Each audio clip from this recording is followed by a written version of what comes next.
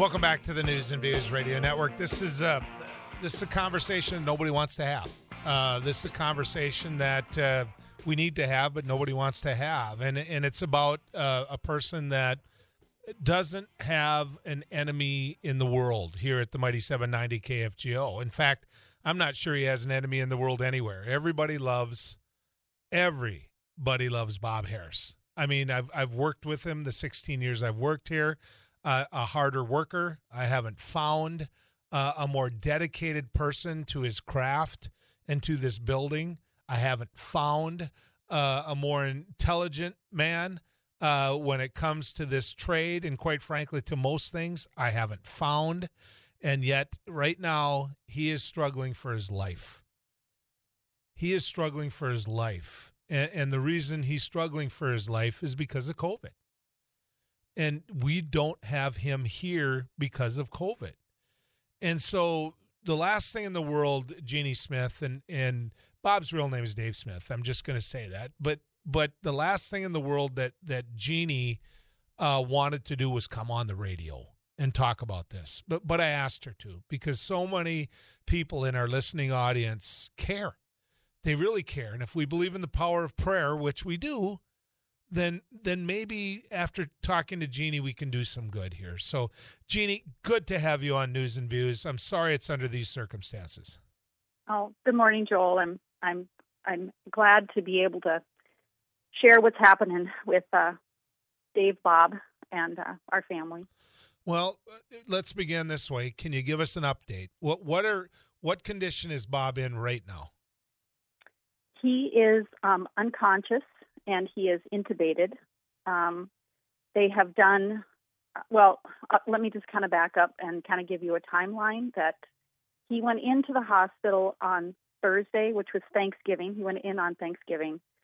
He was having trouble breathing, went in by ambulance. Of course, he was admitted, and for a couple days, he was on both BiPAP and oxygen, alternating BiPAP in the evening. On Saturday morning, the alarm bells went off. They went in there, and his BiPAP had flipped off. He had gone into cardiac arrest, or he coded. They brought him back, intubated him. He coded again. They brought him back again, and so since then he has been in the ICU, intubated. He was heavily sedated.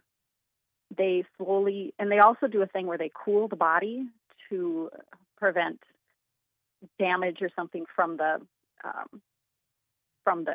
trauma, and so they gradually warmed him back up again. They slowly took him off, the propofol, and he is not really responding neurologically. So now he is basically in a coma. And they did a head CT that did not show any major brain bleed or stroke or anything like that. Also didn't show any damage from lack of oxygen at this point. But the doctor did explain to me that this is more of a broader kind of test. If he doesn't wake up in a couple days, then they're going to do an MRI, which will show more detail as to what might be going on. So right now, we're just all really praying for him to wake up and just to give him a chance, to come out of this. So, okay. Yeah. So the doctor said we're going to have to take a little time left to get to that phase where we're going to test for an MRI. Jeanie, are we, and believe me, I have no knowledge of, quite frankly, how to ask these questions, but I'm going to try to get through what I would be asking the doctor. Okay. Mm-hmm. Are we past that point then of Bob fighting the disease and now basically at the point where we're trying to deal with what Bob has to deal with the ramifications of having the disease? He did say that his lungs have improved. He was very, very sick with the COVID pneumonia. His lungs were very full with the pneumonia, which is why, he had to be on the BiPAP, and what caused the, the ischemia, that whatever, couldn't get enough oxygen.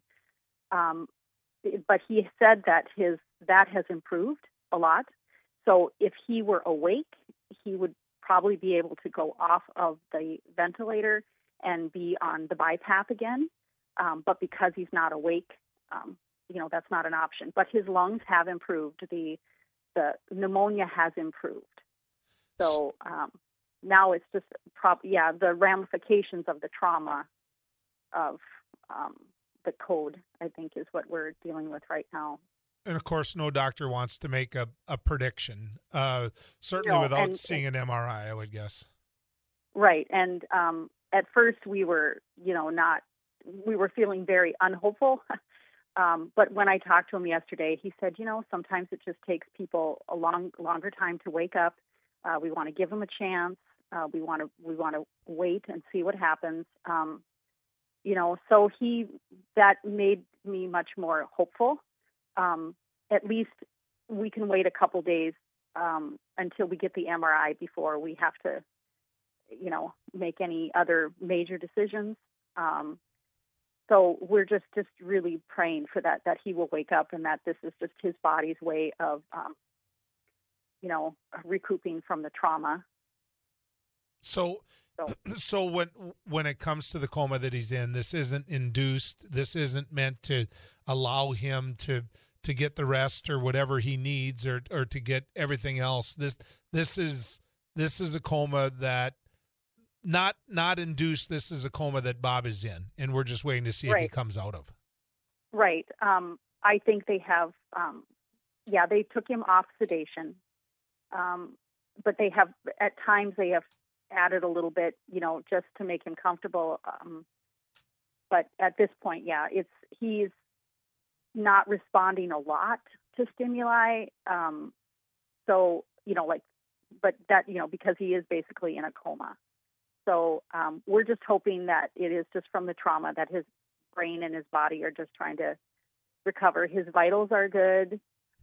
They also, I guess the cardiologist came in and said his heart was good. So we're just really holding out hope. I am not ready to lose my brother. So, you're not gonna. Yeah. I mean, okay. You're not. We're gonna help with that. I mean, that's the power of positive thought and prayer. We're gonna do everything we can to make sure you don't. I mean, that's why I really appreciate you coming on, is because I believe in it. And even if we don't succeed, Jeanie, why wouldn't we? Right? Why wouldn't we try to send all that positive message we can? When you can you see him? Will they allow you to go in the room? No, he is in the ICU. Well, even when he was in the COVID unit, the special unit, you're not allowed up there because it's a COVID unit. So definitely not in the ICU COVID. You feel very helpless because you're at the nurses up there are crazy busy, but they will try to take the time to give you a call and give you an update. And many times it was a very detailed conversation.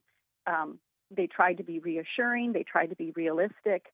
They're very good about keeping you updated. But I really appreciate that because I know how crazy it is up there. But at the same time, I mean, I would want to call every hour to get an update. Has anything changed? But I know I can't do that, and I obviously can't talk to him.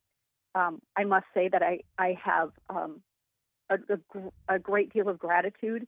They have pastoral services there, and we actually personally know one of the pastors up there. Her name is Kirsten Franzfog.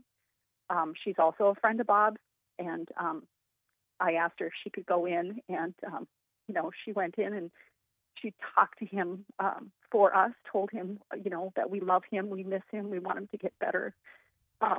And then she prayed with him, and it just brought me so much comfort to know that he had a personal touch. She also said that they have the radio on with soft music, which even though he's unconscious, I just think that's a very kind thing for them to do. Maybe that will help stimulate something. So I'm just very grateful for everyone up there at Sanford. So, Jeanie, Bob he's so proud of his son, and he always talks to me about his son, and his son has special needs, and yet Bob is so dedicated. How is that going? I mean, does his son know the situation? Because all I kept thinking about last night after we talked was, how hard this would be for him not to see Dad, because I know what an important part of his life that is. Yeah, and I actually have not. I mean, they know that he is in the hospital. That his group home. I did not have the number, and so yesterday I went and got his phone and turned it on and to get the number. So I've yet to contact and give them a detailed update. But that is one of the things that we're very concerned about is, he would take him out almost every day. Mm-hmm. They would go to, every weekend he'd maybe get like Subway or a pizza, and they would go someplace and have lunch. And, so he spent a lot of time. I mean, that's his best friend is his son. But they also can use an iPad and do FaceTime. But Chris is also blind, so I don't know how that would work. But maybe if Bob could hear his voice, I'm not sure. So I can tell you this: when Bob would stick his head in my door and say that he took him to the Chankapaa Zoo, his face just lit up like the day before Christmas. I mean, Jeanie, there's something special there that we can't lose. I have a minute and a half left, and it's all yours to talk to people about what they need to do to make sure more people like Bob aren't where they're at. Go. Okay. Well, this can happen to anybody. My brother, is a big guy, but he didn't have any other underlying health conditions besides the fact that he just turned 65. And I would say you don't know. You don't know if you're asymptomatic. Love your neighbor. Take care of your neighbor and wear the mask because you don't know. You don't know who's going to get sick. You don't know how it's going to affect people. And this is devastating for a family. I understand people want to, they think they have a right to not wear a mask. But please, for the sake of everyone around you, do it to be kind. Do it for your neighbor. Love your neighbor. Do it for the greater good. Mm-hmm. Because you don't know. You just don't know who is going to be affected negatively. I don't understand it. Why people aren't willing to wear masks. I have a very difficult time, especially now. I'm trying not to be angry with people, but I just think you don't know. You don't know if you're asymptomatic. Yeah. I have a son and his girlfriend and many friends that are in the nursing profession. They wear masks all day long. Some of them work with COVID patients. They wear N95s for 12 hours a day. If they can do it, you can wear a cloth mask for 20 minutes while you run into a store and out. It's not that hard. Jeanie, you are so right. And I want you to hear this from one of our listeners. It says, yes, pray and wait. I was in a coma 1 month back in 1980, and yes, I consider myself whole and balanced by the grace of God. So I want you to hear that. Another one, praying for Bob. My heart goes out to his family. I've come to see the whole KFGO crew as an extended family after listening to you all, which means exactly what I said. Bob is a part of all of these people's families, and Dave is that important to everyone. Jeanie, whatever way, whatever possible way you can extend all of that to him and get word to him, we would appreciate it, okay? Oh, I will. I hopefully can have the Pastor Francois go up again and express that. And I just want to say thank you to KFGO family. Many of you have reached out to me, and I have, tried to keep everyone updated. I know, I have respected. I thank you so much for respecting the Bob's privacy and the privacy of our family. I know that it was probably hard not to have, want to say something about him because Yeah. he's there a lot. I mean, Yeah. people are like, I hear him at all Jeanie, hours of the day. We're going to keep calling too. Thank you. Thank you. Okay. He's All our right. brother too, so appreciate it. We'll be back All right. with more Thank you, Joel. right after this.